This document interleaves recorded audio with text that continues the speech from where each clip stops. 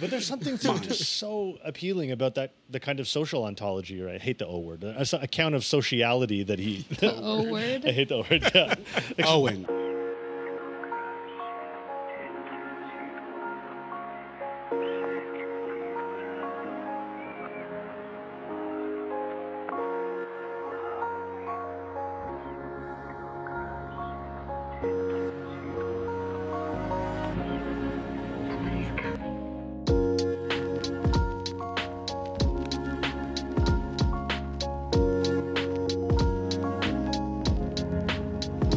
Hello, this is What's Left of Philosophy. I'm Gil. Here with me today is Will. Hey, man. Owen. Hey. And Lillian. Hey, Gil. So it's finally time for us to talk about Spinoza.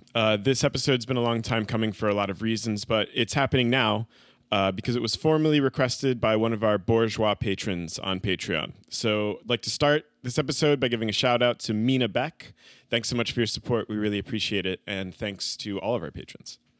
So for those of you who don't know, Spinoza was a Jewish philosopher who lived in Amsterdam in the 1600s, just in the wake of Descartes and Hobbes. In his short life, he managed to get excommunicated from the Jewish community, grind a bunch of lenses, make spiders fight each other, and make a lot of people very angry with his brain. Everyone loves to quote the text of his excommunication, which is really dope, and I do recommend that you go read it. But I wanted to share something else to give you a sense for his reputation. So in 1670, when he anonymously published the Theologico Political Treatise, it was like immediately banned all across Europe, and the South Holland Synod, this church organization, declared that it was, and I quote, the vilest and most sacrilegious book the world has ever seen. So most famously, Spinoza is associated with pantheism, the idea that there's only one substance, God or nature, which is coextensive with and not separate from the world.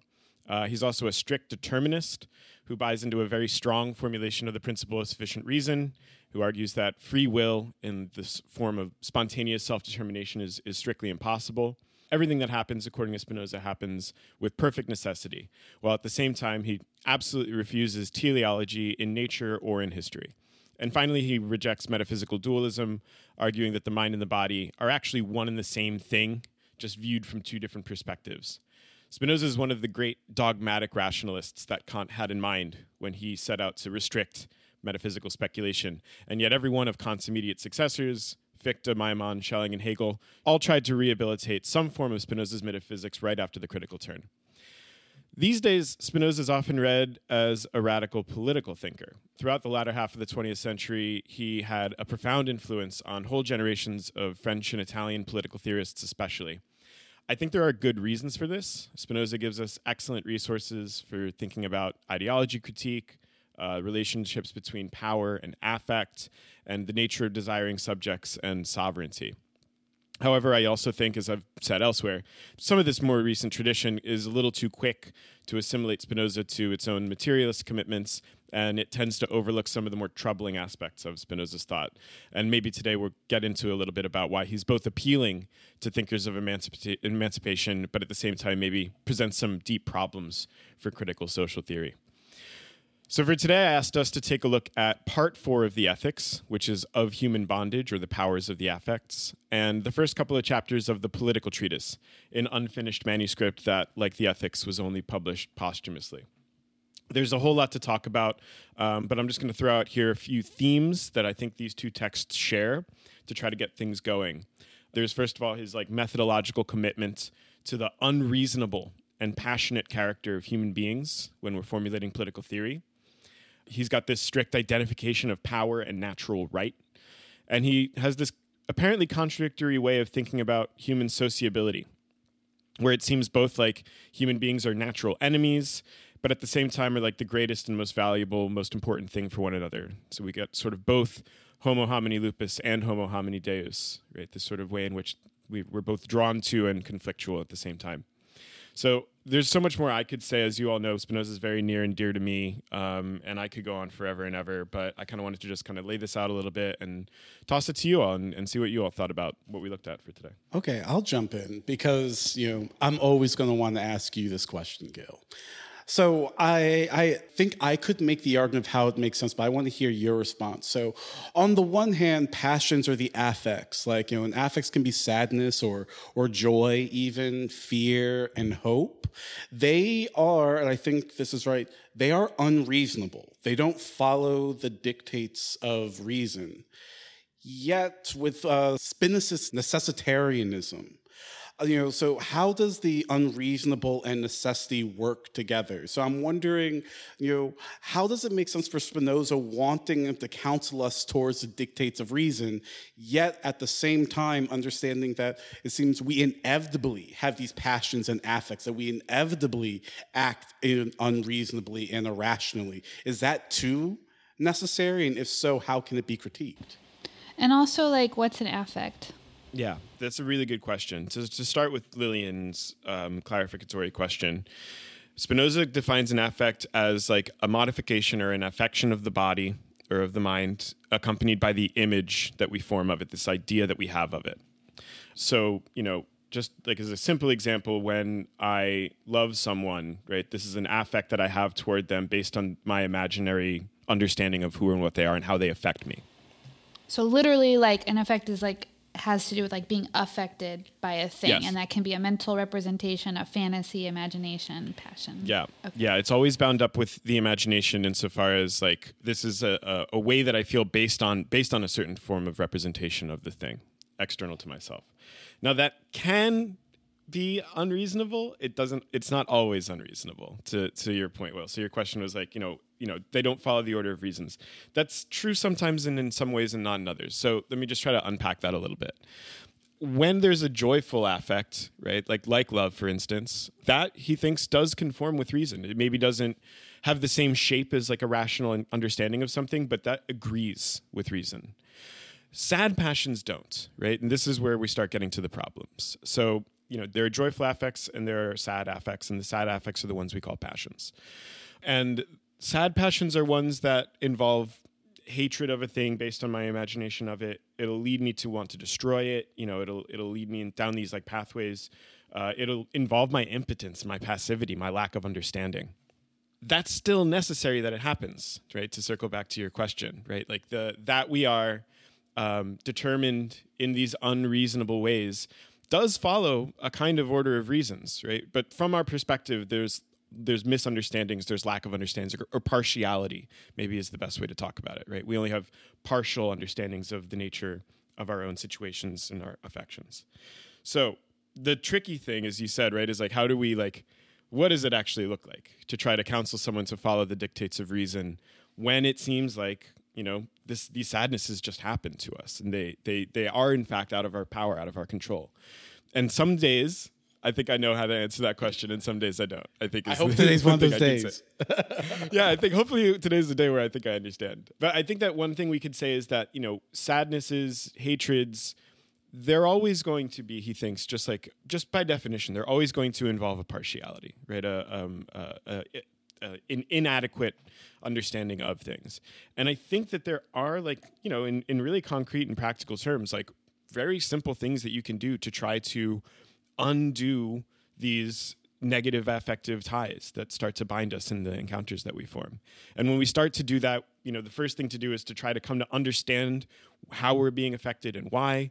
And from there, we're off and running with the understanding. And he thinks that that's the way forward.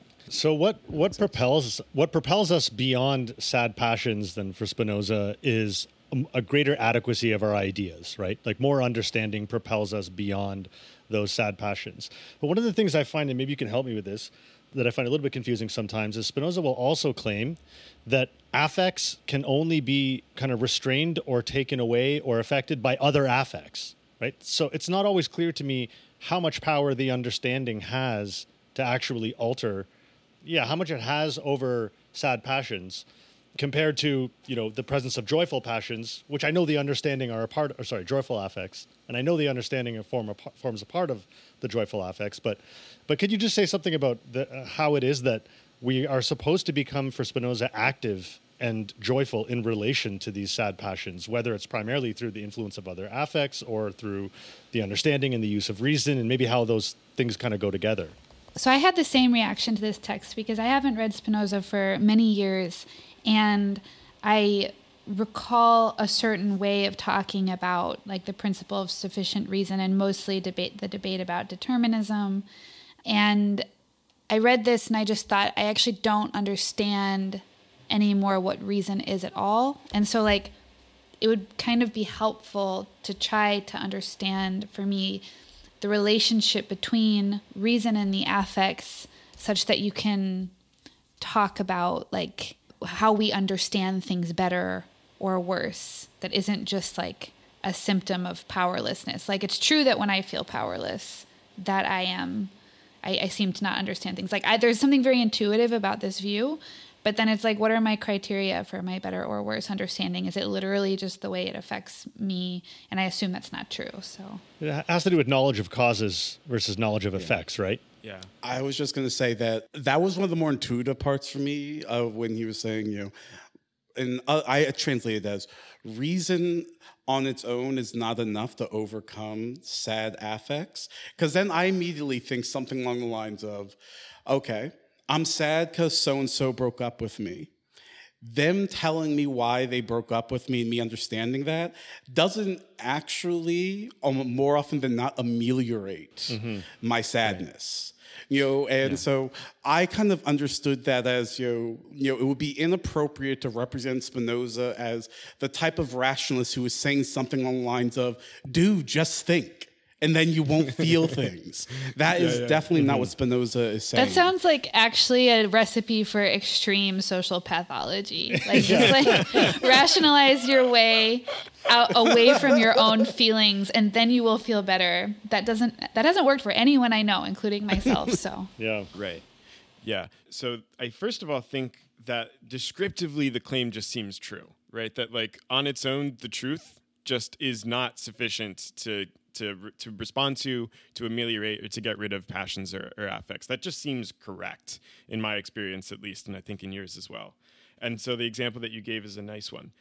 But also, I think I like this example too, because I also think that we can start to see like how he thinks this does work. So it is about coming to understand causes. Like reason is, as Owen said, understanding things as caused as necessary. He'll say things like, it's of the nature of reason to understand things as necessary, or his other technical language for this, from under the aspect of eternity, as opposed to as contingent or as uncaused or as free or as like caused in a different kind of way. He thinks that teleological stories are actually bad ways of making sense of things. But when we understand things, there's a joy involved in understanding, right? And so it's not the case that just like thinking about something kind of dispassionately is going to be sufficient to get rid of a sad passion. But the joy involved in understanding something's necessity can start to work against it. So like if you think of the case of like, getting dumped by someone, I think the first step would be you could hate them for that, right? You could hate them for that, for hurting you in this way. But Spinoza would want us to say that the greater the degree to which we understand why they had to do this, why it was necessary for them to act in this way, why, in fact, it may actually have been the case that your nature and theirs were incompatible, then you no longer hate them. There's less cause to hate them, right? Speak for yourself. Speak for yourself. It's like, oscillate that motherfucker. Vacillation of mind, right? So coming to understand involves this joy, and there's this power of conceiving and of understanding that he thinks has the joy bound up with it. And so he'll say things like, look, again, sort of descriptively, I think this has to be right. He's like, we just strive to experience joy. We go after whatever it is that makes us feel good, that makes us happy. That for us is often bound up with understanding, and becoming active is just this process, right? And so when you start to recognize these pathologies, these pathological ways of like ascribing agency to people who may not have it in a certain kind of way, that's a failure to understand, actually. And that expresses a powerlessness that he wants us to kind of overcome, or to try to work against by like, reframing how we think of things. And it's not going to be, at the end of the day, we get finally to become the philosopher who feels nothing, right? He thinks that the joy is part of the story from the beginning, and that's never going to go away.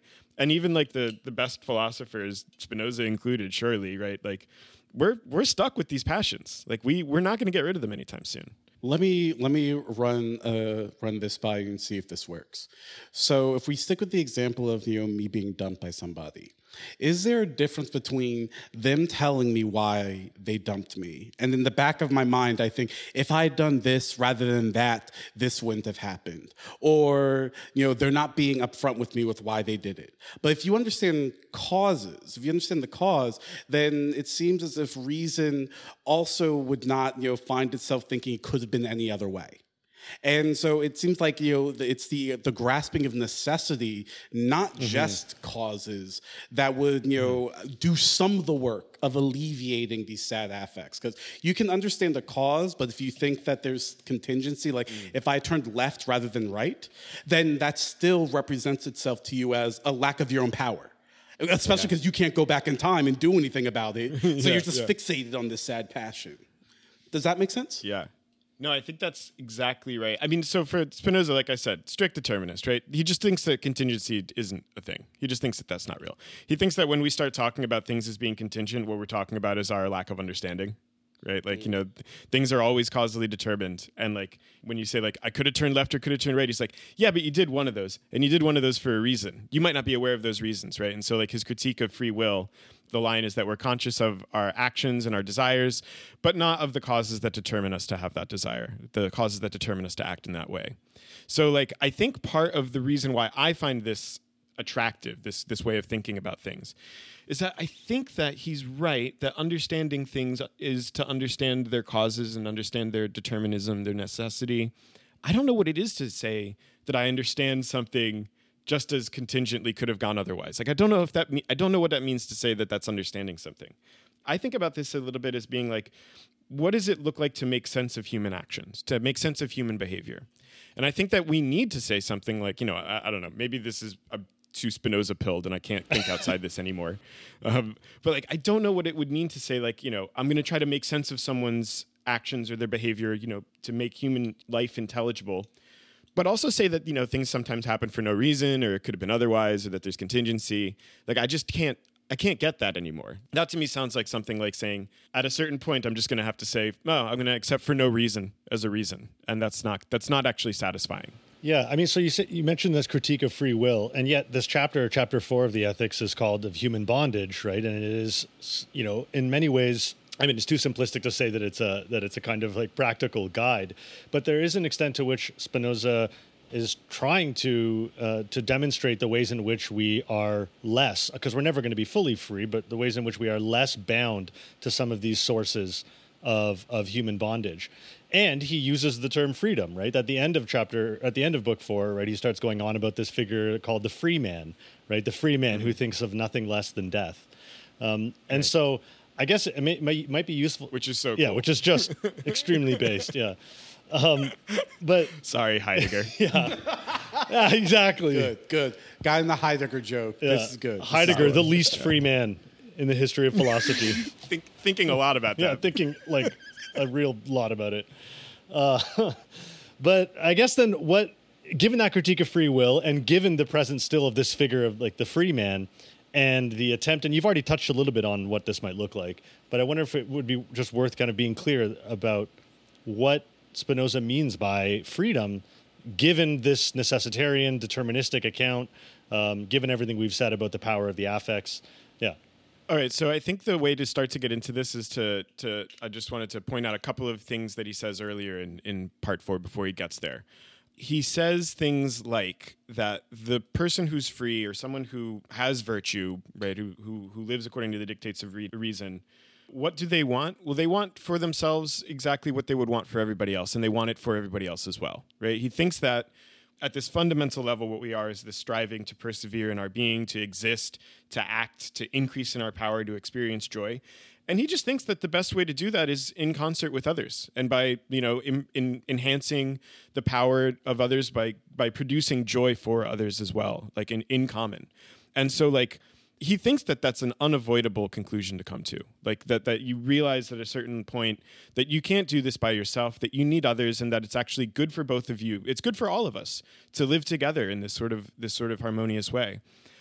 So that like when you're like, what does it look like to be a free person? Like he says things like, well, yeah, the free person, there's like a quote here from part 4, 36 and 37 is like where a lot of this kind of starts to crystallize. He writes, the greatest good of those who seek virtue is common to all and can be enjoyed by all equally.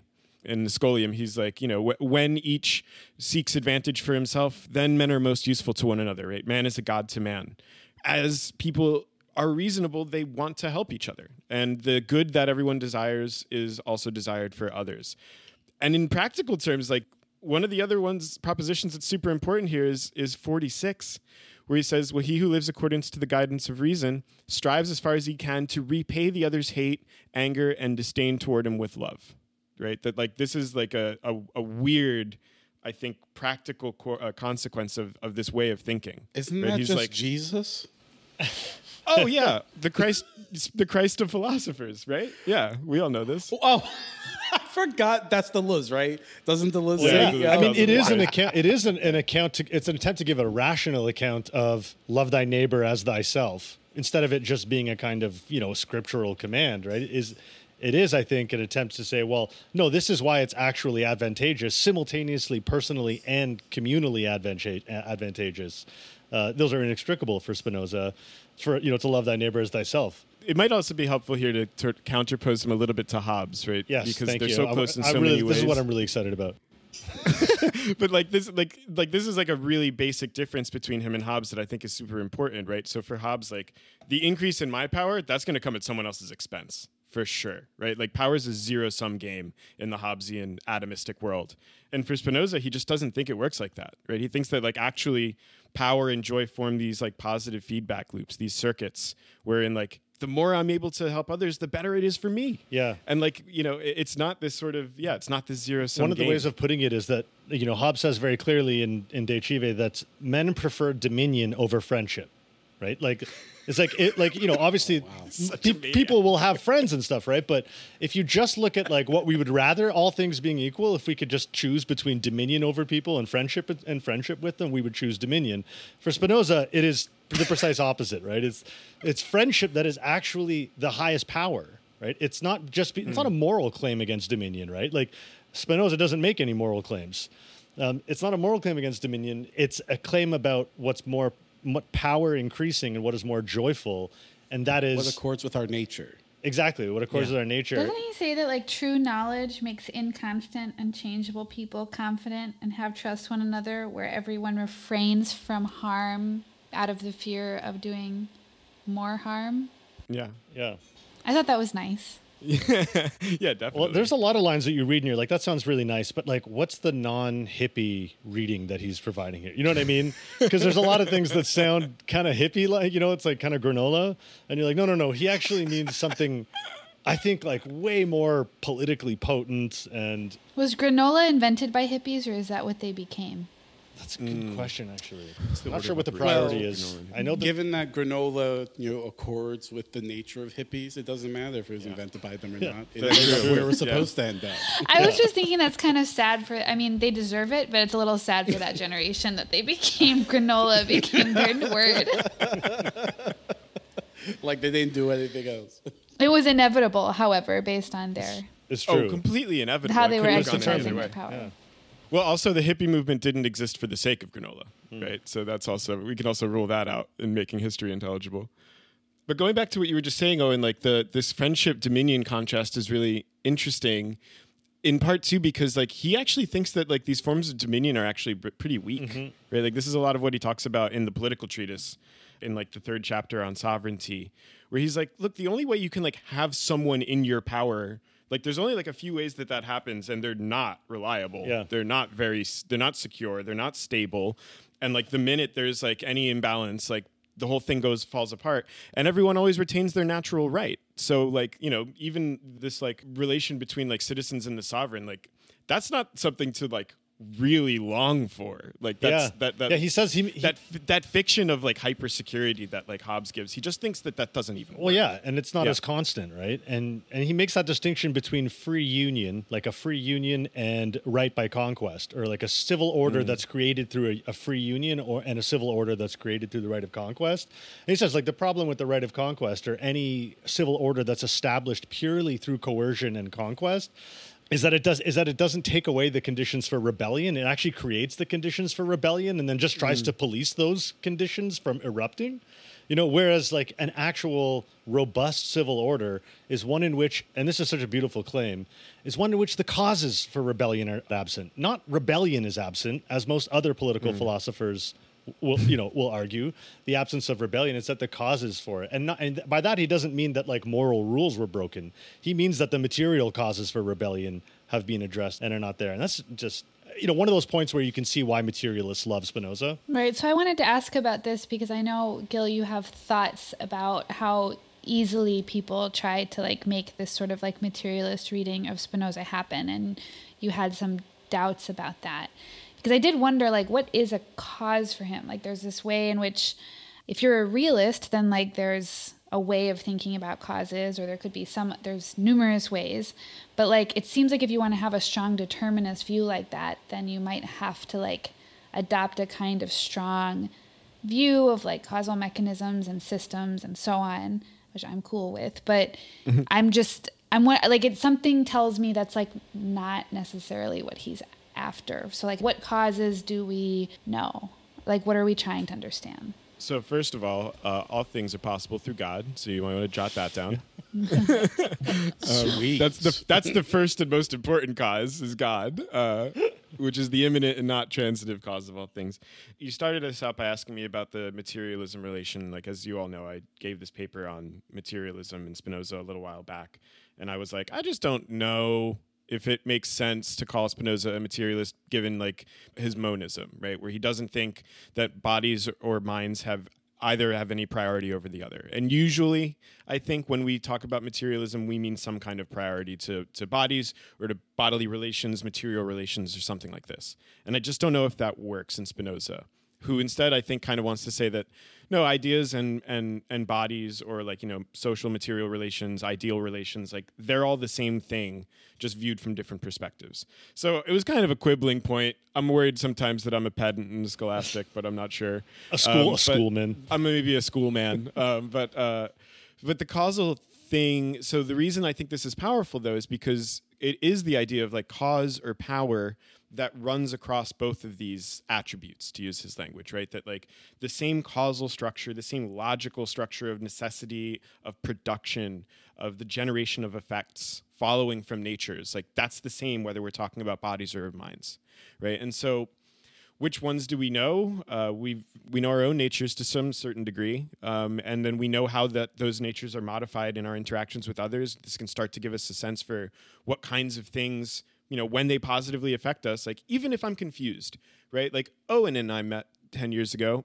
I didn't understand him at all, but I knew he made me happy in some way. I was like, there's an agreement there, right? There's something like a relation of composition or of unity that forms there where I can start to then begin to develop an idea of what this external nature is.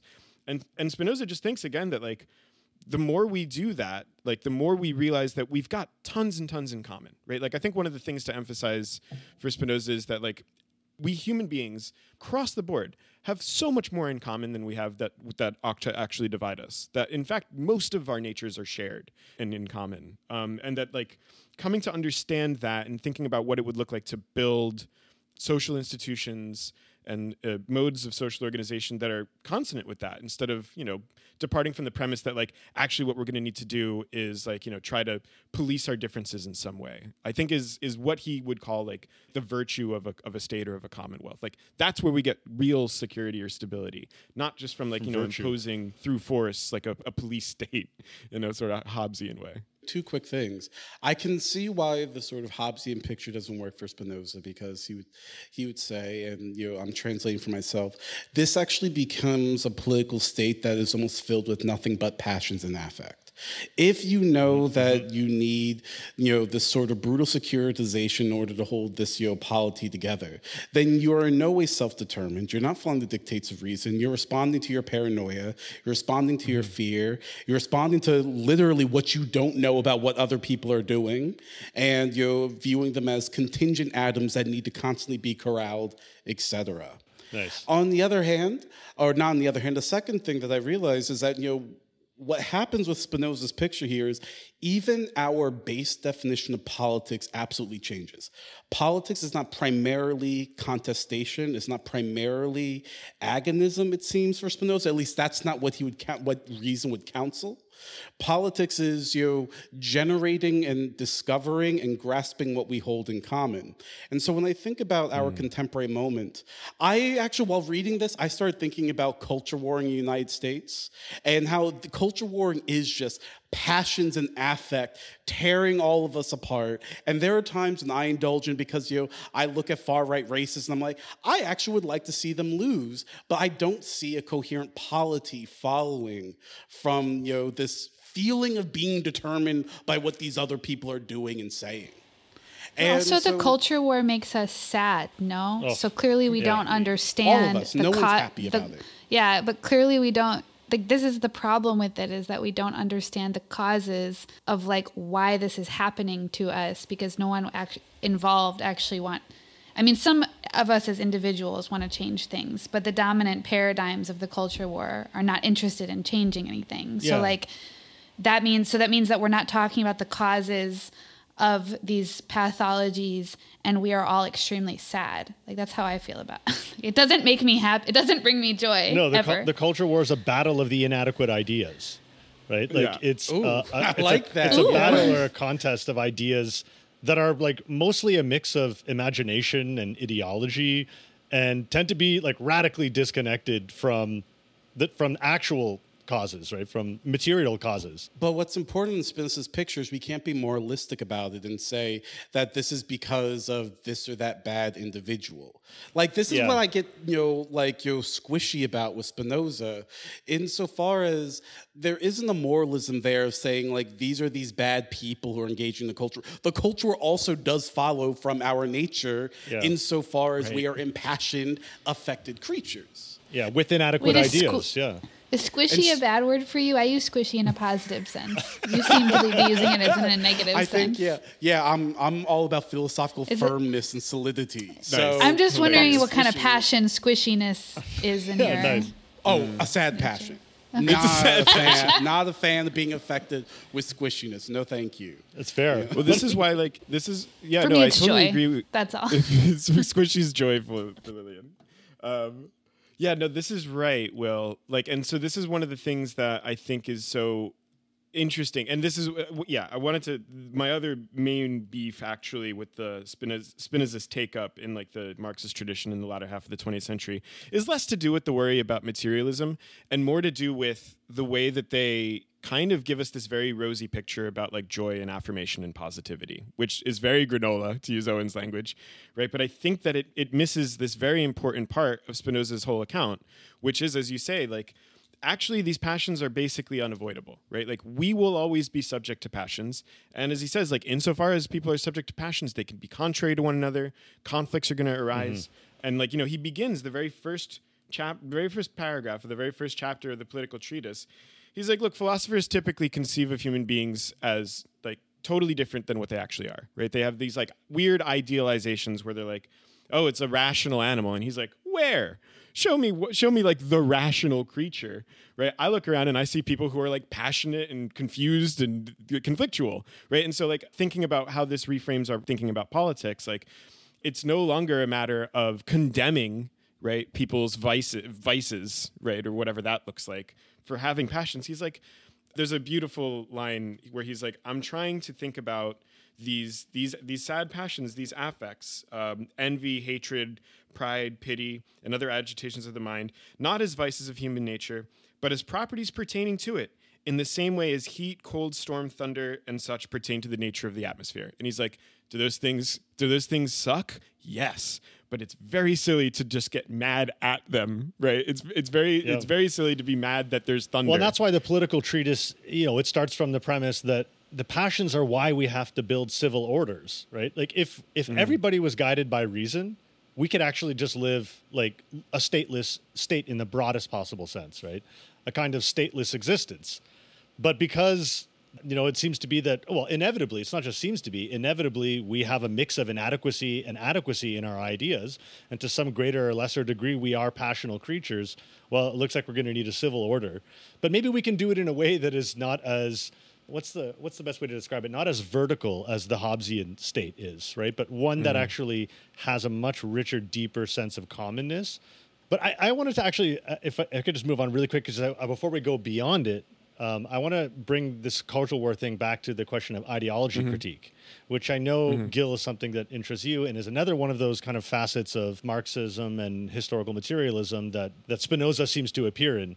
Because I think that there are some pretty, straightforward contributions to be made to the idea of ideology critique, in the idea that for Spinoza, the idea of just like lifting veils and living in the truth, right? And, the idea that, what we really need to do is to get all these confused people to no longer be confused and to have a clear and transparent picture of social reality, then like we're on our way to, an improved social formation or something. So he doesn't think that. And I think that one of the resources that he provides is he helps us to think about how it is that, that's not really how ideas changing works. It doesn't work through revelation. It works through another idea overpowering a certain idea that you have, a more powerful or potent or joyful idea overpowering the inadequate, sad, shitty, fucking bigoted ideas that you currently have. You know what I mean? Which are making you sad. Trust me, you'll see when this joy overpowers them. You will see. You know what I mean? You will see. I promise you. And that to me is just, that's one of the things I always find the most exciting about Spinoza, is kind of replacing this revelatory model of ideology critique with resources for thinking about an ideology critique, which is less of a critique really, and more of a kind of, an alternate presentation and overpowering of a certain set of ideas, but not through, does that make sense? Not through persuasion and revelation. I mean, yeah, it seems to me also that there's an intervention being made with talking about inadequate ideas as opposed to false ideas. Yes. So so because I'm strongly partial to I like the idea of things being true or not true. I'm not somebody who thinks we can't talk about the truth, just to be clear. Yeah. But so I do think some ideas are actually false.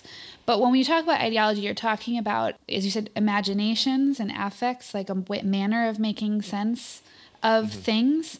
And the reason politics is so hard, particularly in a polarized context, is that it's the case that all of these formations of inadequate ideas, as a whole, as a kind of common sense or as an ideology, there usually is something true but inadequate that is being expressed, and then an ideology emerges around it.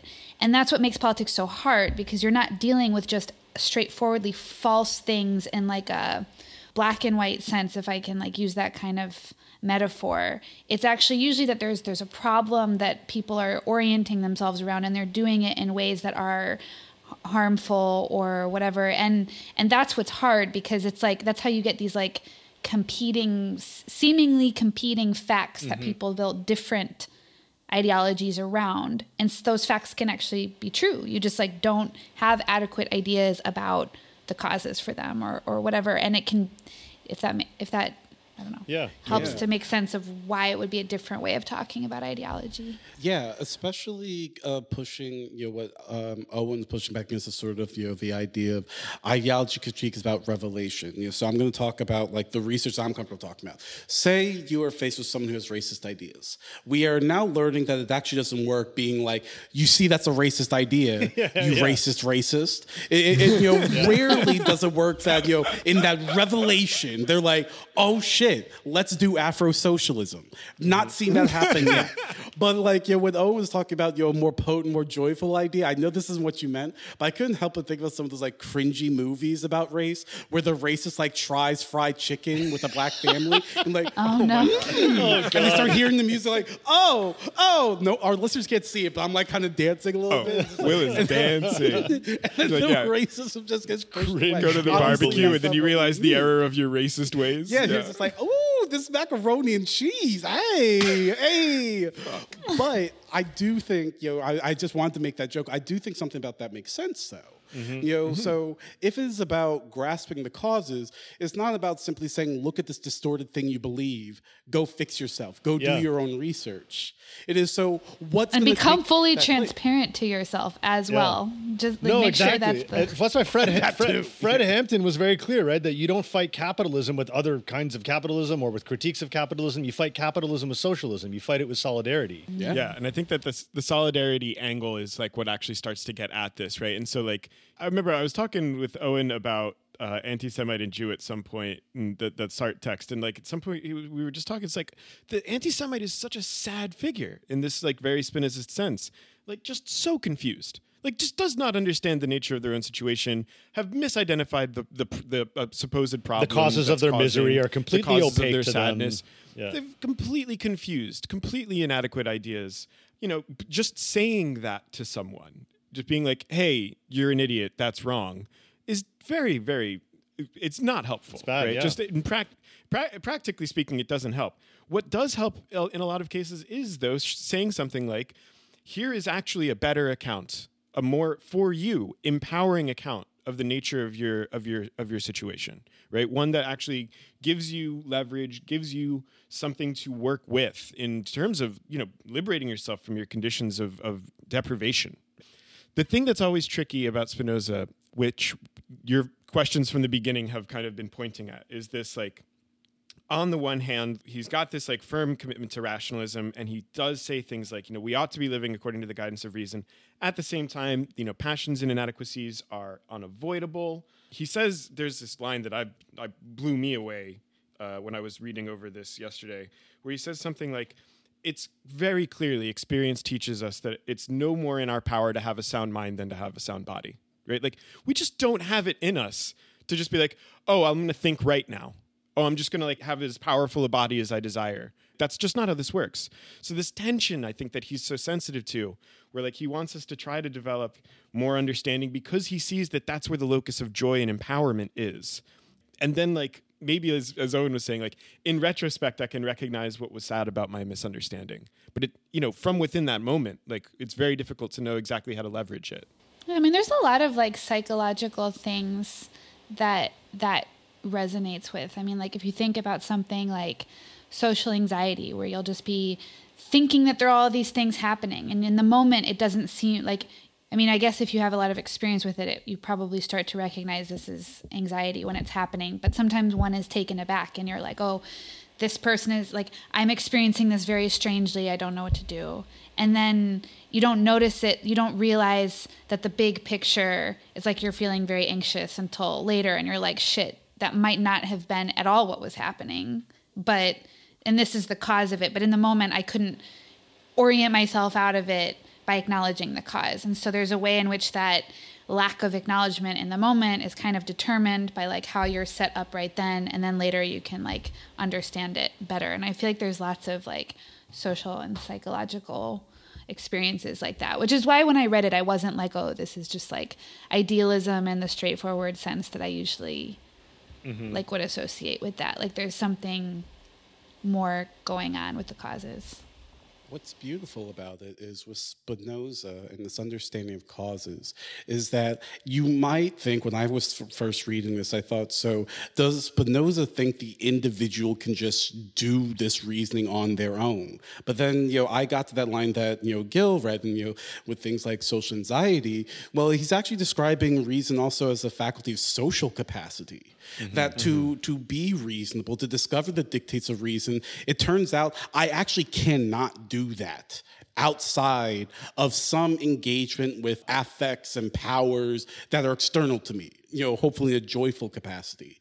And I love this because this changes the nature of reason from something that's just in my head that I do squirreling away, and in fact, other people are in the way of me doing that.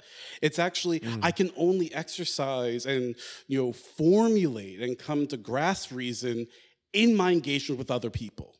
That, that is when your reason, shows its true capacity, which is, I take it, a different way of approaching reason than we often in our 21st century, which is like, do your research. You've got Google, get on the computer. So describing reason as, sorry, I'm facts stealing don't from care Etienne. about your feelings. Facts don't care about your feelings. Yeah, exactly. Yeah, and one way, Spinoza might say that, but in the other way, Spinoza would be like, you obviously don't understand people. Okay. Yeah, you've never met a person, obviously. The phrase facts don't care about your feelings is an inadequate idea. Yeah, it's like good luck with your feelingless relationship to facts. Yeah. What are you talking about? Your affectless mind. Reason is like trans-individual. I was going to say I'm stealing that from Etienne Balibar, but it seems like we're organically being led there. That, reason is something that we share in between one another. Even if it's not subsumed in the collective, it's impossible without, some form of sociality. Absolutely. No, and this is why I do think this is why it makes so much sense that Spinoza would be an attractive thinker for these socialist and communist theorists, precisely because these powers of reasoning, of understanding, but then also of entering into formations that actually empower us physically as well. These are all totally dependent on collective modes of organization and of sociality, right? And so figuring out how to articulate them moment to moment is part of the tricky thing because we're so captured by passions so regularly. But it is absolutely not the case that it's just this isolated rational individual, like you said, Will. That's a fiction, and Spinoza would say a disempowering one, right? If you think that that's what the nature of reason is, you're doing it wrong. You're going to be doing it wrong, and you're going to do less. You're going to be able to do less if you operate according to that fiction. Yeah, and it's not black and white too. It's a question of degrees, right? It's not it's not possible in a sort of solitary way to exercise reason in some capacity, but the constancy and the extent and the kind of richness of that process of reasoning and of your becoming active of your rational self is just going to be much more attenuated, much weaker, much in the absence of others, right? Yeah, I mean, it's one other way to put it, I think, is that I just take it for granted at this point that all knowledge is socially produced, right? There just is no. All knowledge production is social knowledge production, right?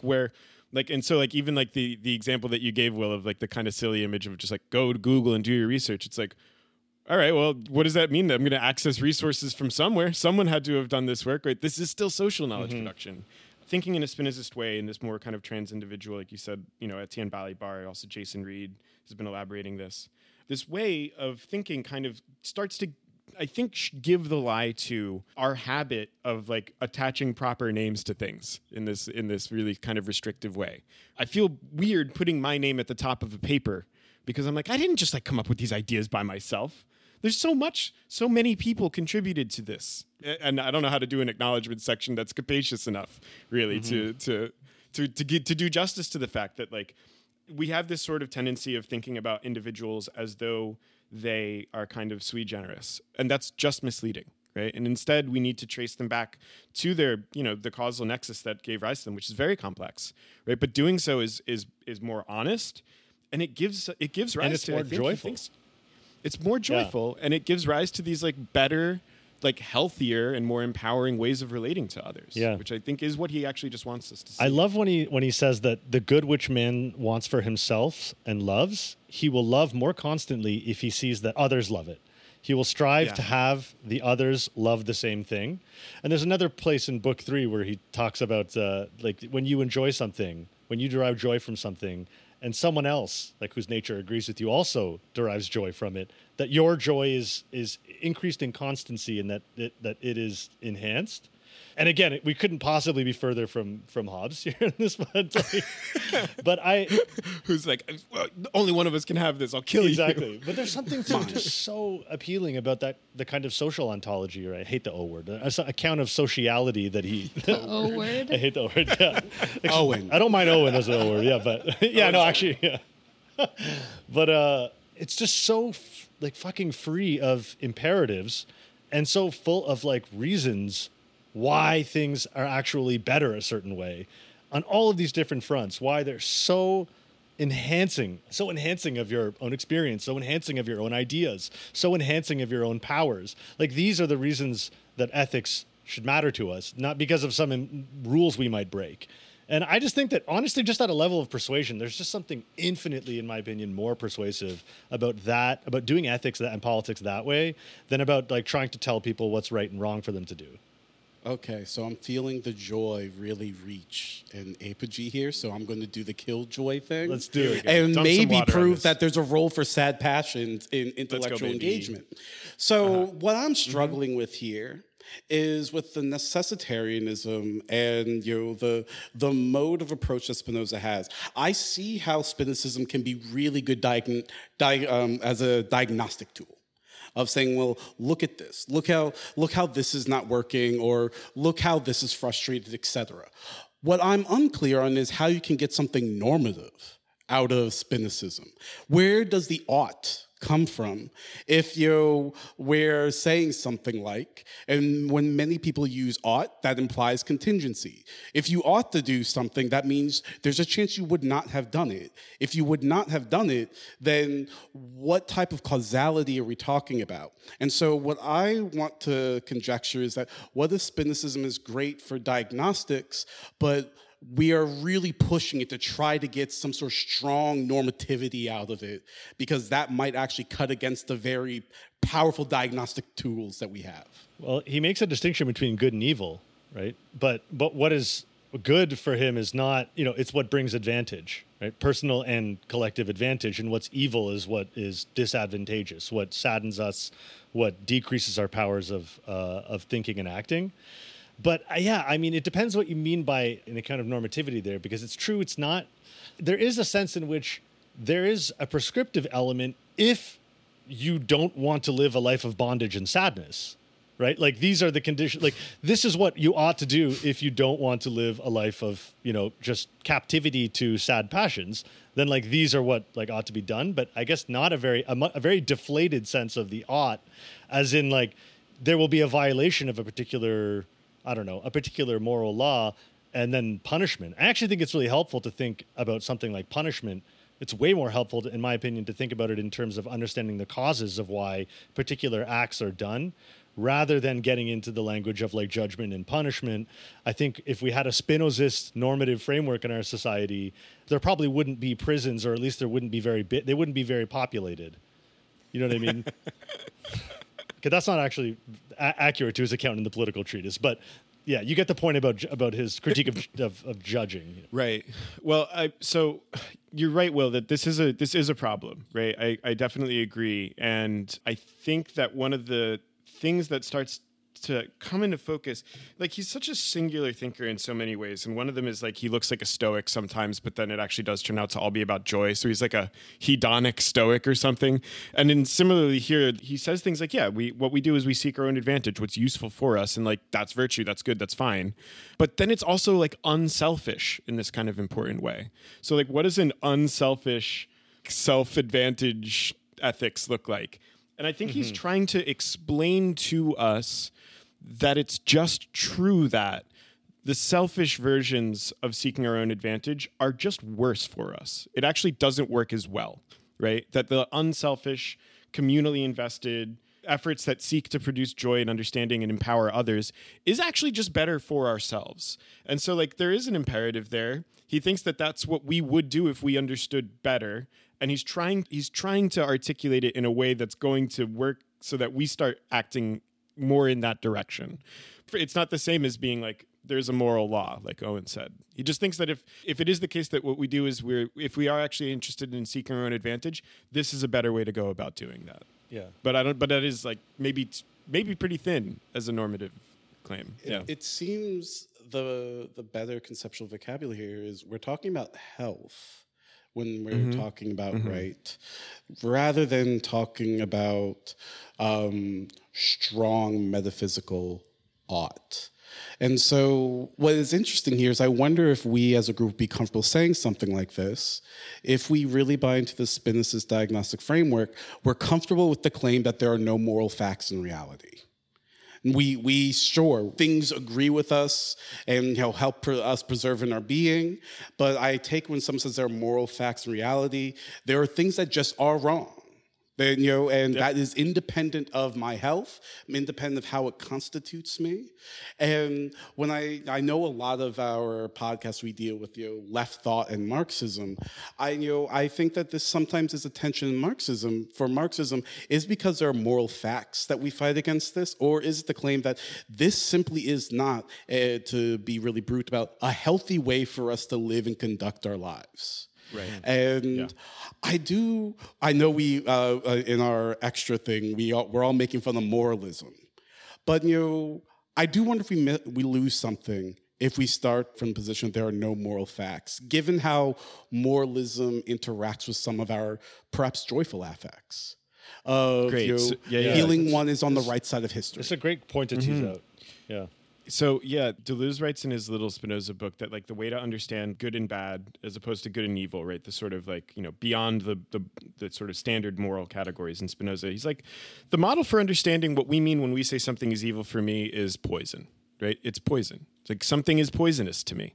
It's like, it's weird to say, if I ingest some mercury or whatever, that like, oh, this substance was evil, but it sure doesn't agree with my nature, right? And to that extent, like I'm determined I should strive not to encounter it, to minimize its effects, its abilities.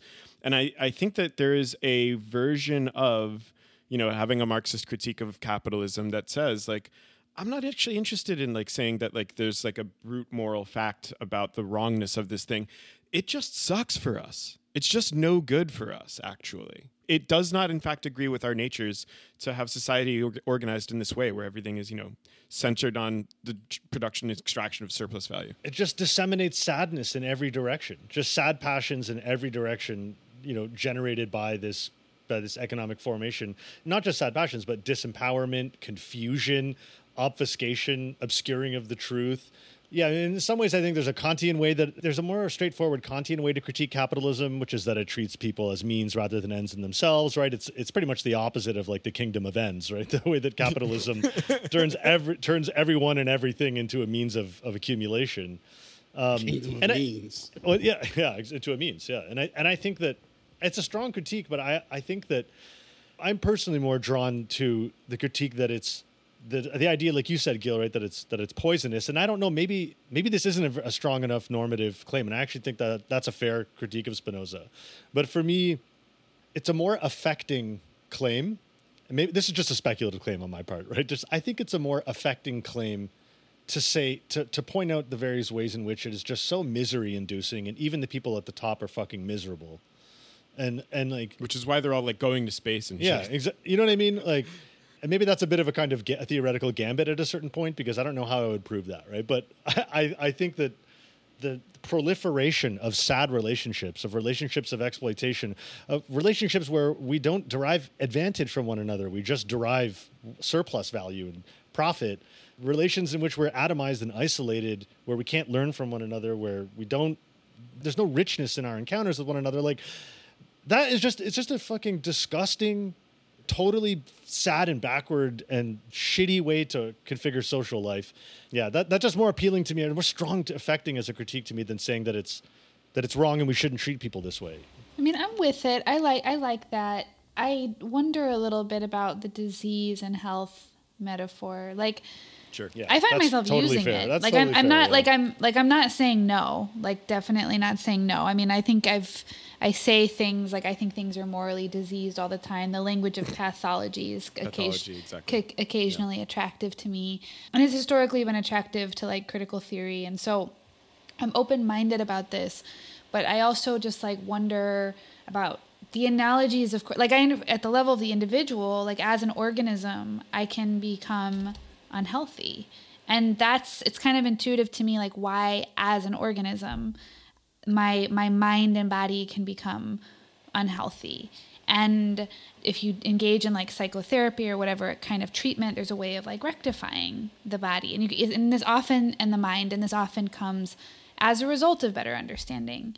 I just wonder to what extent you can blow up the metaphor, kind of metaphor, to the level of society. And the problem is that like when it comes to a view like Marxism, this is a view that's committed to there being deep division in society. So you have to already be saying that it's not an organism. Like in my body, there's no parts that are antagonistic to each other.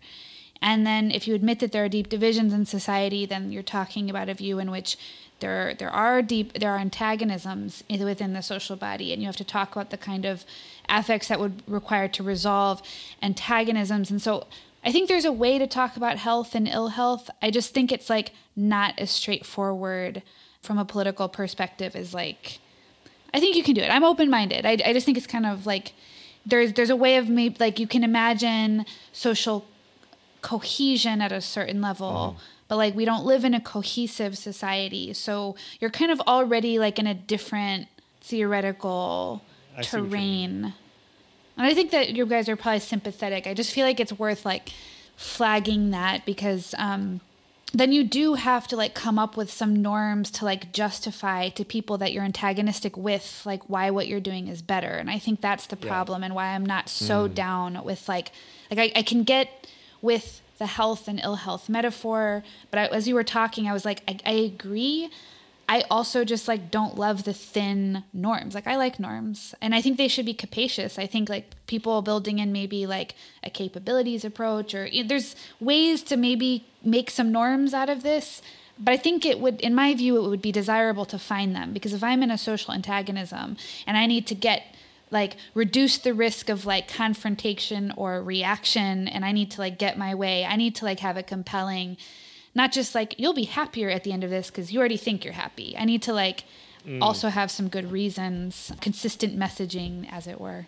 And I think, not to get too technical, we are going to require a meta-normative account of health. I know everyone in this podcast knows the uses that health can be put to can actually be downright scary. Actually. Totally. When we're talking about, cleansing the social body, these forces, don't interact or articulate well with this broader organism. And so it seems like you can't completely get away from it.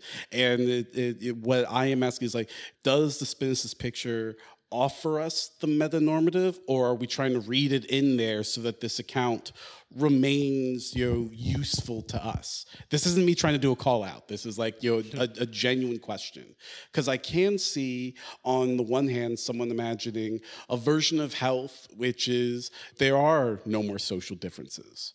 Like what does that mean? Where does that lead? But it's so empty that it's unclear what that practically articulates out as until we see it. Or we could end up with the cultural revolution, you know what I mean? Like there are a number of ways to like excoriate from the social body the things that are not sufficiently like with your idea of health. And there's risks, there's ways in which that has obviously been used by the right to talk about like degeneracy and like the pathology, and I can see why those would be sorrowful affects. Yeah. But there's also sorrowful affects that emerge from the left and I think maybe Will and I are thinking some of the same thoughts. Well, those kinds of awful events are just massive explosions of sadness, right? You know what I mean? Like, you know what I mean? Like, there's no, like, I wouldn't see how you could possibly give any kind of Spinozist justification for anything that doesn't expand commonness, that doesn't expand and enhance life communally. Just going back to one of the quotes that I brought up from before, right? Like he says, hate is only ever increased when it's returned, but can be destroyed by love. Like he thinks that if we understand what it means to reason in common and to try to live according to the dictates of reason, like, yes, there's antagonism, but like, it's not clear that the way to handle these differences at the level of the composition of the social body is through like an attempt at destroying differences. That just doesn't actually seem to work. Yeah, I think, this is a really good question.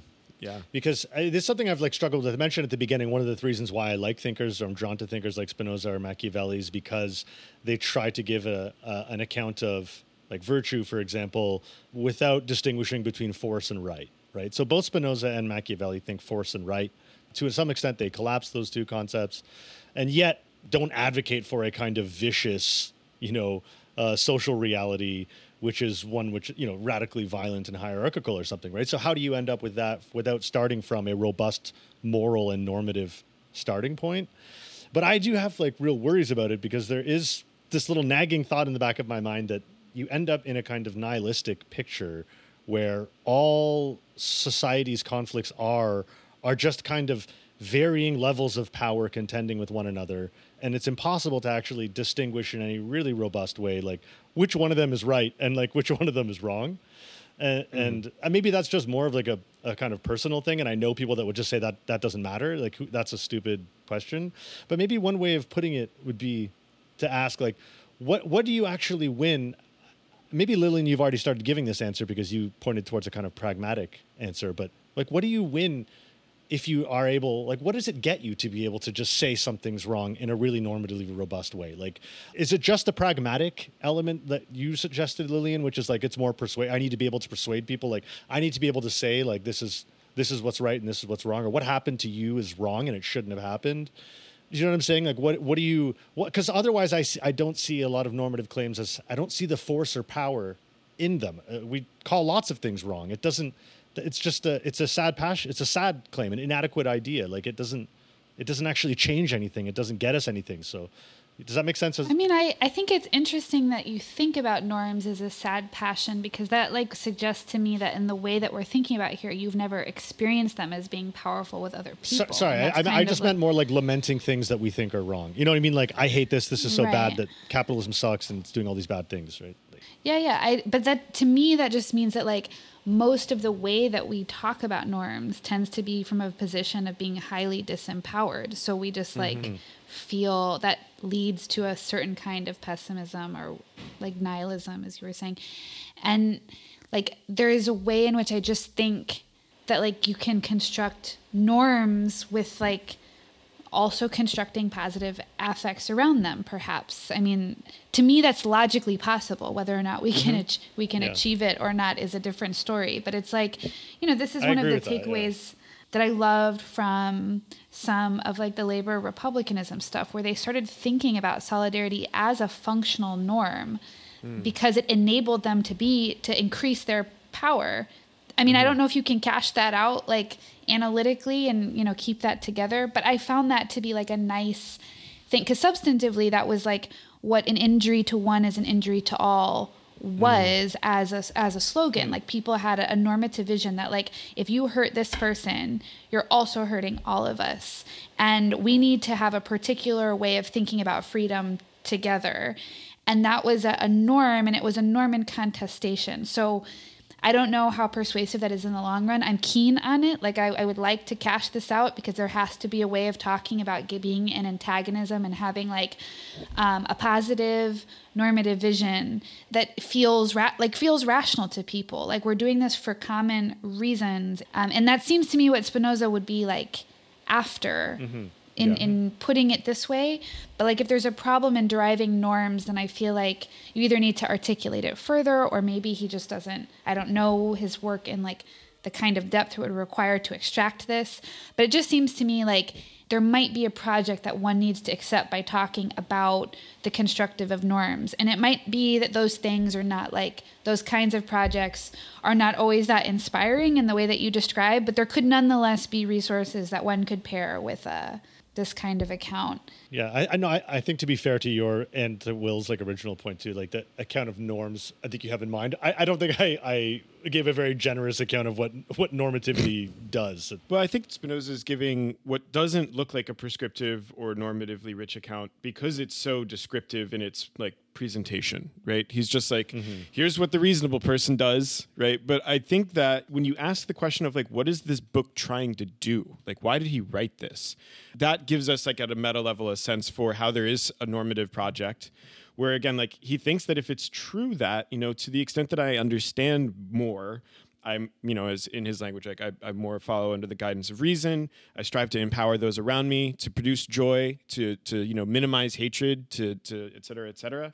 He, I think, is just trying to like render explicit for us that these things are true so that we can more actively and explicitly pursue them, right? It's a thin norm, I suppose, right? But like, almost every one of these propositions could be read as like as like an imperative in a sense, right? Like these are true things about what it's like to relate to one another that when we are conscious of them can change, I think, in some small way, the actual concrete ways in which we relate to each other. I hope at least.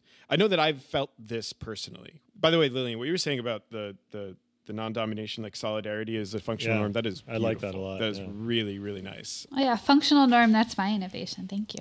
That rocks. And I think that that's very Spinozist in a way, right? Like I think that we could give a Spinozist justification for it. That like, in fact, it is better and more empowering to onboard that as like a rule for life, as a rule for living. I think Spinoza would just say that we can give an account of why that's true in terms of how it actually functionally works and the sorts of effects that it generates, which is different than sort of like, if we're being Kantians, like to go back to Owen's very ungenerous construction of what a norm is, like deriving the moral law by sitting alone in my room. There's something else going on, I think, in this very practical working out of like how actually relations of empowerment work. Mm-hmm. I think this discussion has convinced me that maybe I'm thinking about Owen saying I hate the O word and all that. It would be much better to move from social ontology to social ecology. Because even though Spinoza has some harsh things to say about lesser animals, I know the vegans out there would hate those bits where he's like, they don't have reason like us. We owe them shit. But the notion that an injury even to the environment is an injury to all of us seems to be not just a more compelling, but a more truthful way of understanding our constitution as reasonable creatures. You know what? Try to be reasonable when the environment falls out from under you. I dare you to try to find some common notions when you're worried about where your water's coming from. And when so the ocean catches on fire. It was hard for me to be reasonable when I saw that. I was like, oh, shit. Your powers of thinking and acting are super diminished in that case.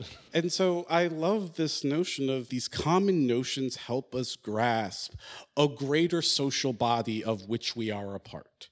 And that does not mean, again, we subsume our individuality, but our individuality is only actually made possible by being a part of this larger corporate body of social forces that, even though Spinoza doesn't quite go there, goes beyond other human individuals. And grasping that seems to me to be a more powerful idea than the privations of hate, of despair, of pessimism that tend more towards isolation and I can't do this, we can't do that. It is not possible. And that's sort of what Eric Wright was saying when we talked about that episode where he was talking about like those passions also becoming self-fulfilling prophecies. There's a kind of, if you take like Spinoza's point about determinism somewhat seriously, then it becomes kind of clear why that's true. That you would have like isolation and the ideas that flow from the inadequate ideas, they're only going to beget more inadequate ideas. And so there's a way in which when you start saying like, this is all we can do or all we can hope for, then like I think maybe it's sort of articulating what a self-fulfilling prophecy politically or interpersonally is. They're poor building blocks for knowledge. All right, that does it for us today. New episodes of What's Left of Philosophy come out every 2 weeks wherever you get your podcasts. Please like and subscribe. Follow us on Twitter at Left of Philosophy. We'd like to take a minute to thank some of the people who are supporting the show on Patreon. We couldn't do this without you and are really grateful for your support. As we said, starting with the last episode, we're shouting at our patrons 20 at a time until we're all caught up, starting with the earliest supporters. So today, we'd like to thank Tim Larock, Hasnain Arabi, Rachel McKinney, T, David Klemperer, Centrally Planned Economy of Ideas, Dope, Santiago Mollis, Dominic Cooper, Keegan Tan, Jacob Pierce, Alex Betsos, Mike Thomas, Michael Lane, Ciaran Coyle, Stephen Dozman, Olaf, Romeo Menard, Elliot Swain, Michael Trapp, and Jason Reed. If you like what we're doing, consider supporting us like those lovely folks on Patreon at patreon.com/leftofphilosophy, and give us good reviews. Leave us a comment on your favorite podcast app. So thanks so much for listening. We'll talk to you next time. Bye. Thanks, everyone. Bye. Thanks. Take care.